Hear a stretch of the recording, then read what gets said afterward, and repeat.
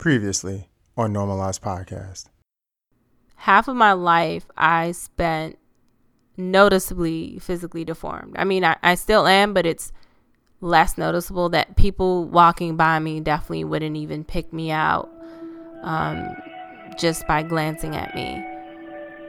But I know that, my 30th birthday was this year in July, and the fact of the matter is that I know I would have never gotten this far because of what I had gone through. If I never got the surgery to look cosmetically pleasing to the eye, I know for sure I would have committed suicide. I really found out what escapism was at a young age. I would force myself to dream.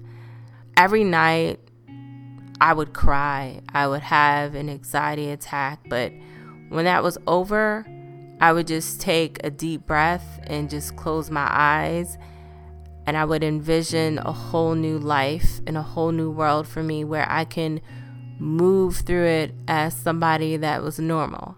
And that was the start of what escapism was to me. And then it morphed into something really deep and something really dark, which was addiction. At a young age, I started to get this addiction to video games and RPG, role-playing games, to be exact. In college, I picked up my third escapism. That was marijuana.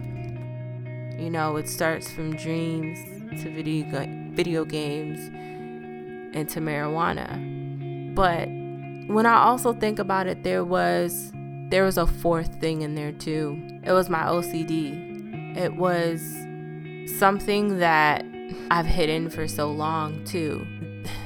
I was always trying to find some type of instant gratification, some type of endorphin release, that I would just do anything for it. And with OCD, I have, because it's current, dermatillomania, if that's how you pronounce it, but that's the skin picking spectrum of OCD. I would completely pick my skin over and over again. My favorite spot was my face, and once I bloodied my face so much and bruised it up so much, my second favorite spot was my chest. When I look back, I've wasted so many years in escaping myself, my life, my own goals and dreams. I've missed out on so many years of it that I have nothing to show for it. I have nothing to show for all those hours I've sat there and played video games. I have nothing to show for all those hours that I've smoked. But you know what? All of that's been my journey. I've been on this ride, and each stop has all been a crucial lesson to me, and I hope hearing this will be a crucial lesson to you, to think back on so many of the hours that we spend maybe sitting on your phone for hours, looking and scrolling through social media for hours, or playing video games for hours, to sit back and ask yourself, what are you escaping from? That's just one part of my journey to becoming normal. So what is good? What is good, everybody? Welcome to the latest episode of the Normalized Podcast. I am CJ, your host of Normalized Podcast. As always, I thank you for your time and attention. NormalizedPodcast.com is where you can find all of the previous episodes, catch up on season 1 and 2, which was my journey to becoming normal, and season 3, which was what we're in right now, which is 4 friends of mine, their journeys to becoming normal. There's a very unique approach. Everybody got about 3 shows to share their journey, and the only requirement was you were honest. Honesty is a funny thing because obviously not everybody can do that. You have to be able to understand and acknowledge your past. All those joyful moments, the painful moments, the nuance, the complexity of life that got you to where you are now. You have to acknowledge and understand that, but that's only like half the battle. After that, you have to be willing to accept that that is the truth. You can't be in denial about it, because on this show, if you are being honest, if you're not being honest, I guess I should say, people can check you on it. You're putting it out there in the public, so you have to be able to accept that as the truth. But then you have to be brave. That's the most important ingredient. You have to be brave enough to share it. And what I've experienced from my first 2 seasons and actually sharing my journey, being brave enough to share my journey, it is the most rewarding experience because of 2 things. One, you have basically rendered other people powerless over you. You've accepted life on life's terms, and there's not anything that people can do to you because it's all out there, and it's fine. It's okay. You can live with that.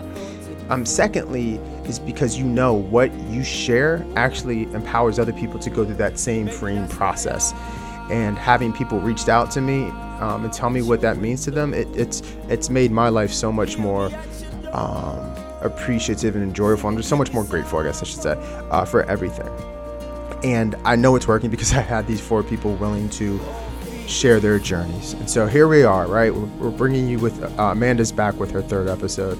Without Amanda, none of this really happens, because Amanda set off season 3 with the underdog. She really talked about what it was like for her growing up with a physical deformity, the pain and trauma she went through.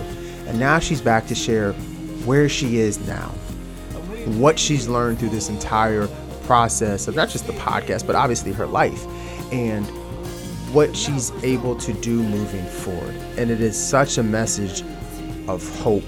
It's such a message of acceptance. It's such just a message of love. It's everything that I wanted to get out of this season. And I am so grateful and honored to have had her participate in the show in the way she has. And normally what I do is kind of let my guests talk and I follow up on the back end, but on these 3rd episodes that everybody has coming up, this is all them. I'm trying to honor them and what they've done for me in this show. So without further ado, I'm going to catch you on the next episode, but for now, it's time for Amanda to share her journey. Hey guys, Amanda is back. I will say that probably a week and a half ago was the first time that I actually listened to the 2 episodes that I did in full length. I probably listened to a little bit of snippets here and there, but part of the reason is because it's just at times like emotionally too close. So I have to just, take a step back and just click the stop button. But what I realized listening to those 2 episodes is that it was so freeing. I've spent my whole entire life hiding the fact that I was born with a deformity. I have the surgery, I had the surgery around 14 or 15 years old. So at this point, it is definitely less noticeable, but I don't tell anybody. All the people that have known me after the surgery, for the most part, do not know, except probably 2 people. And the way that I kind of related to one person was just so casual in passing. And the other person is a very, very, very close friend of mine. And I'm very honest about my trauma and my past experiences in a way that I've never, ever been honest with anybody before. But nonetheless, I've definitely spent the last half of my life. I'm saying last half like I'm dying, but I will say the other half of my life after surgery hiding it. I do not have any baby pictures or any pictures from when I was younger lying around my house. I've moved a couple times and I have left all of those pictures at my parents' house. And that's because I am in complete fear, as rational or irrational as it sounds, but I'm in complete fear that somebody's going to find them. My mind just goes back to those days of just being teased, that I can't bring myself to show a picture of me in that state, because I just feel like that person is no longer looking at me as a human, is probably, I don't know, making fun of me in their head, or I don't know what irrational thoughts that come to me. But that's why I just can't bring myself to be open about it. It's like this huge secret that I have that I don't tell anybody. So for me to get on this podcast and really be as open and honest, that I mean, in a way that I've never been before, has been completely freeing. And those last 2 episodes talked very much so about my past, with a very small tidbit about my present. So I want to at least give you guys a glimpse of where I'm at today. I feel like I've gotten the one thing that I have been wanting and praying for before the surgery, was just peace. All I wanted in life was to be at peace, that I can just walk out of my house. I can go before an audience and just speak. I could be in a room full of people and be invisible. I have that peace, and I just lean into that peace so much. And I'm so grateful, and I thank God for this peace, because I never knew I was going to get it. So that's the one thing that I always wanted and prayed for in life, and I definitely got it. Now, the next thing is, for me, at this point in my life, I am at this crazy crossroads that I never saw myself being in, because I'm realizing, not that I didn't know before, but I'm realizing in even more detail how much I look at the world, how I act, how uncomfortable I am in certain situations. I realize how so much of that has a link to my past. So, just to give you guys an idea, for me, I always noticed that I was just a very pessimistic person. Now, other people will say, oh, I'm negative, and I just feel that's a little bit too cliche, and it doesn't really explain, I don't know, it doesn't really explain things properly. Like, I'm just very, very pessimistic. Every single scenario I play back in my brain, it doesn't work out, because it never did. When I was before the surgery, nothing worked out for me. There was no happy ending during that time. Not an ending like my story's done, but there was nothing to be happy about, to be extremely blunt. Even though you can say there was, in that moment when I was in it, there was nothing to be happy about. So I take that pessimism with me into adulthood. The fact that even to this day, I truly can't connect with people, and I can't keep friendships. I mean, a lot of that is just directed towards, back then, I probably just had one friend per school. And even then, even though I had that one friend at each moment, I was never, ever, ever open or vulnerable with this person. I would always keep them at an arm's length, because I would talk about every other thing under the sun, but I could not bring myself to talk about what I was personally going through, how much I was teased, how much that took a toll on my self-esteem, peace in my mind, and it just took over my whole entire life. I was never open about what I was going through while I was going through it. And I even see that today, like the fact that so many people that I've befriended, so many people that I've probably dated or been in a somewhat long-term relationship with, I've never told those people that I was born with a deformity. I never told them what I went through. All I would tell them is just in just blanket terms, Yeah, I went through trauma. Yeah, I go through a lot. Yeah. And then, even recently, the last 5 years, I've been open with some people that I do have OCD, but I'm very vague about it and I never tell them what specifically. So it's been a lot of me hiding my true self, hiding my vulnerability and my openness, and keeping a wall up. Not to say that you have to be open with every single person, but I'm telling you, it's amazing some of the things that I am open with about my childhood, about my upbringing, and about a lot of other things.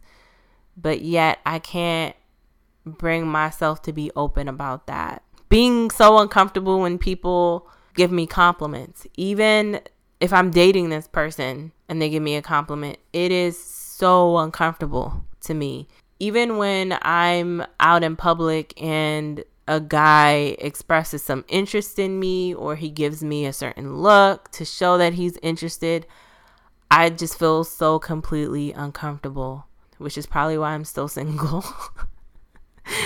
That's not the full reason, but that's probably a good chunk of it. Why? Again, going back to the root of it, because for so long I was called ugly. I was called so many names. People would look at me in disgust. People would stare at me like I'm a zoo animal. People would treat me so crazy and just be so mean and hurtful and would humiliate me in public. Going through that for half of my life. This is half of my life here. And then it's like, oh, you have surgery. Okay. Oh, now it's different. Now you're attractive to people. Now people think you're pretty or you're this, or like, it's hard. It's so hard to just turn that off all of a sudden. Like it never happened. And, I'm also used to just being alone and being a loner. And that's also another reason why it just connects to me, not being able to connect with people, not being able to keep friendships, because for me, I'm fine with just not calling or texting a person.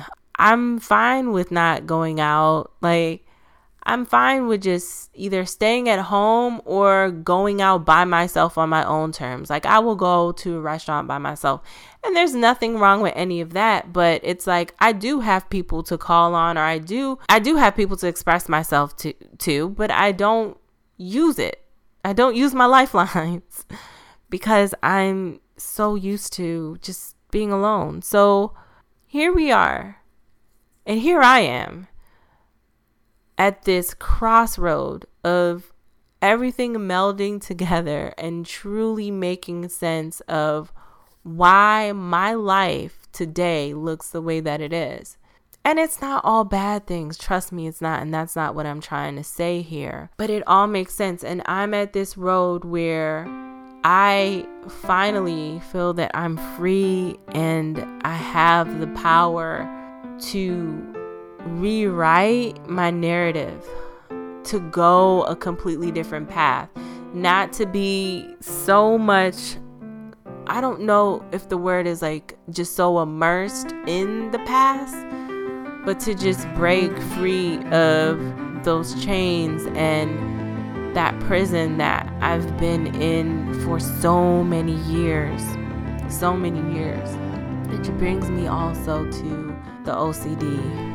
I told you in, the last episode or two that I do have OCD, and specifically it is dermatillomania. So it is skin picking. So it's in the OCD spectrum. I am so deathly afraid. It's crazy that I'm being open about it now on the podcast, but like, I'm so deathly afraid of people really finding out. And I mean, I'm not going to say it's obvious, but what I'm going to say is that I have so many scars on my face and so much bruising on my face that what is obvious is that I did that to myself. And nobody has ever really said much of anything about my skin. I've only had one stranger where I pissed her off so much she said something, I forgot what it was, but that's it. Like, nobody has ever said anything about my skin. I've been at so many low points with it because I couldn't battle it alone, and I felt like I couldn't battle it without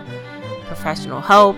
And I've indirectly gotten professional help, which means I've gone to therapy about other things and just casually brought it up in there, but it was never really a treatment plan, or we're really going to attack this. I decided recently to really turn things around when it came to that, and so far it has been working.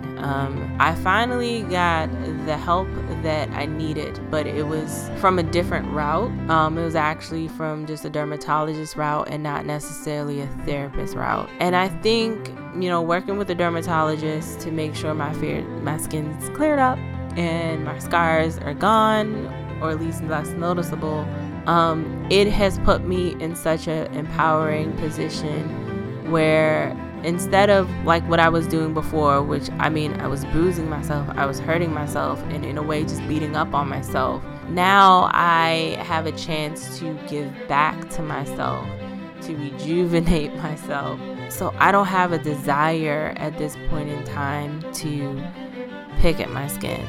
I'm still in the very beginning stages of it, and it hasn't been too long, but so far, grace of God, it is working. So I will say that like my present day is complicated in a way, but I feel like I've said multiple times that I'm finally free, and that now I'm in a space where I can truly be open and truly be vulnerable with the people around me and the future people that will be around me, that I can finally just be open about my past. I don't know if I'm in a place to have my pictures around, but I'm in a place to be honest about it for the first time, because I think then all of those puzzle pieces will fall into place, and that huge wall that I have in trouble connecting with people will completely crumble. NormalizedPodcast.com